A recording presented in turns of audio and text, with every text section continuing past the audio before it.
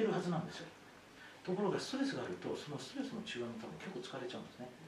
ストレスがない人は日常の食事で足りちゃうんだけど、ストレスがある人ってやっぱビタミン B2 が減ってくるんです。で、さっき胎盤がで葉酸必要なんだ。これビタミン B 群も必要なんですね。で、こういうもので取ることによって赤ちゃんが活性酸素を除去するストレスが逃れるので、割と元気な肌がきれいな顔がしてます。だから肌が荒れる興奮よりは肌が荒れない方がいいでしょ。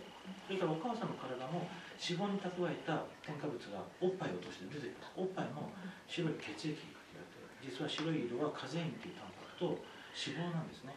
それが、白い色になってますけど、そのタンパクが脂肪はどこから出るかというと、お母さんの蓄えた脂肪から出るんです。だからおっぱいあげてると痩せるんですよね。でもそれまでに蓄えた有害な物質がおっぱいとして赤ちゃんに行くから、そうすると赤ちゃんを解毒できない皮膚から出す。だから湿疹ができるというこの流れなんですよ。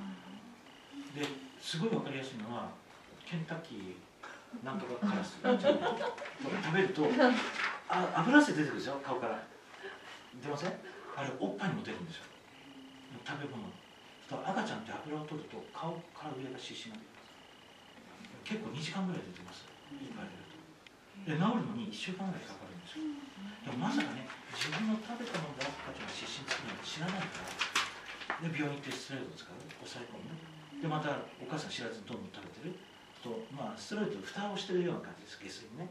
でこう持ち上げるメタンガスの力でこう強くなるように抑えてるだけなので、いずれポンと破裂して、そうすると湿疹がダーッと出てくる。そうここに炎症が起きてアレルギーの原因になるみたいなことになるので、食べ物はものすごく大事なんですよね。でどの食べ物が大事かは分からないんです、人によって。助産師さんはいろいろ指導するんですけど、うちでね、完璧にこういう食べ物食べたらいいよっていう人が完璧にできた人がいたんです。そして意外とお産こじれちゃって、いやだからそれを完璧に守るってのは多分あんまり良くないんですね。ほどほどでいいです、適当で。一番大事なのはお母様のワクワク感、これ一番大事なんですよ。もう悪いもの食べてもこれ幸せってね、ケンタとかね、うまく食べてこれ美味しいって幸せを感じたら、体には悪いんだけど、その方が赤ちゃんにあまり害がない。でももちろん悪いと思ってたら食べる量を減らした方がいいでしょっていうことなんですね。であとマクロビの人はね、ビタミン D が欠乏します。くる病になるんですよ。意外とそれ知らなくて、健康のために一生懸命マクロビやるんですけど、そのために赤ちゃんがくる病になった人、実はうちで1人出たんです。今3歳になってだいぶ治ってきましたけどね、でも生まれた時はもうくる病という診断だからお母さんはだから一生懸命真面目に健康になるためにやってたのが不健康になっちゃったっていうことがありすぎるんです。だから物事を一生懸命やりすぎるのはあまり良くない。じゃあ何を基準にっていうと、多分ね、油も代謝できる人は全然食べても大丈夫なんですよ。欧米の人なんか牛乳飲んでも平気ですね、チーズとか平気だけど、やっぱり日本人が取るとちょっとダメかもしれないっていうのがあるんですね。体質があるので、もうそれはね、直感に効くんですね。もう体に効く、これ食べていいだろうか。で、やめとけって言ったらやめるべきですね。やめろっていうの食べちゃうんですけど、まあやめとけっていうのは食べないし、いいよって言われたら食べればいいっていう、もう直感を育てていくっていうのをやった方がいいです。で、それが妊娠中にできやすいんですよ。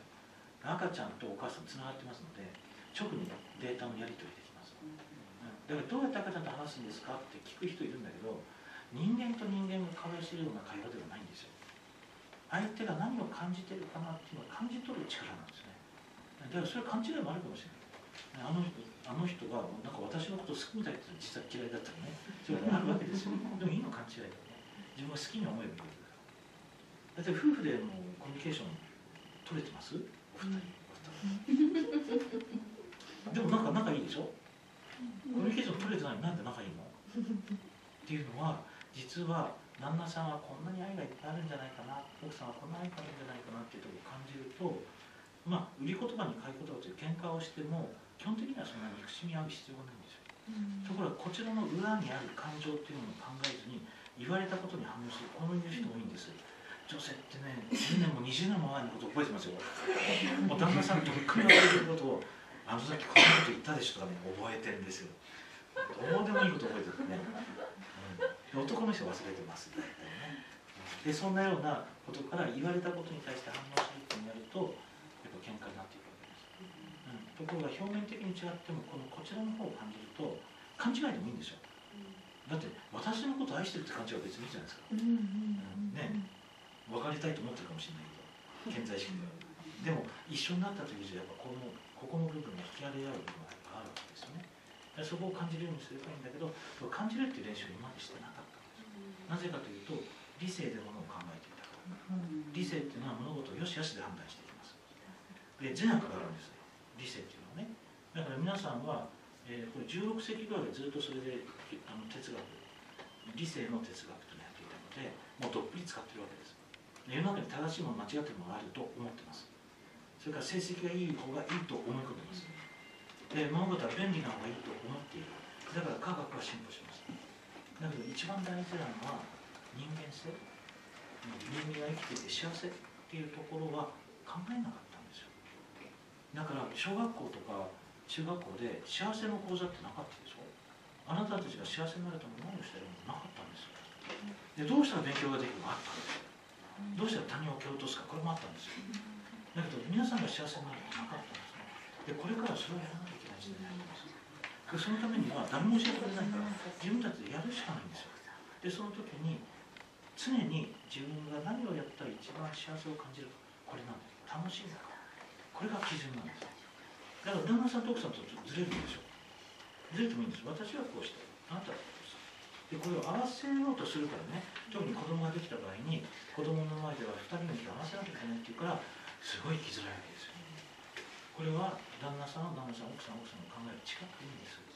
で子供にはお父さんはこう言ってる、お父さん正しい、でもお母さんこう思ってる、お母さんも正しい、でどっちも正しいからあなたはどう思う、これでいいわけですよ。そうすると子供はね、結構2人とも間違ってるとか言うんですよ。俺はこうだみたいなプラン C を出してるんですね。でそういう子たちが多いです今。特に小学校の子たちに学校の先生に来たら、今の子供たちそうなんですよ。違う意見になると新しいプラン出していますって言うんですよね。私たちの時代は正しい人に合わせるだったんですよ。ところが今はね、違うものとみんなそれぞれ正しい、それで新しいものを作っていこうっていう時代に入ってます。だからこの出産育児も皆さんが作ればいいんですよ。今までの出産と育児とかいうのは大体ね、男の産婦人科医とか育児は男の小児科医が書いてました。出産したことないの。出産をいっぱい見てます。でも自分で子育てしてない人たちが書いた子育て本で子育てしてるから間違ったこと聞くわけですよ。だってみんな違うから。で私はこれで成功したっていう本を信じて読むわけですよ。その人はそれでうまくいったんですよ。でも他の人うまくいった、さっきの262です。全然外れる人はそれ信じたら全然違う方に行っちゃうわけですよ。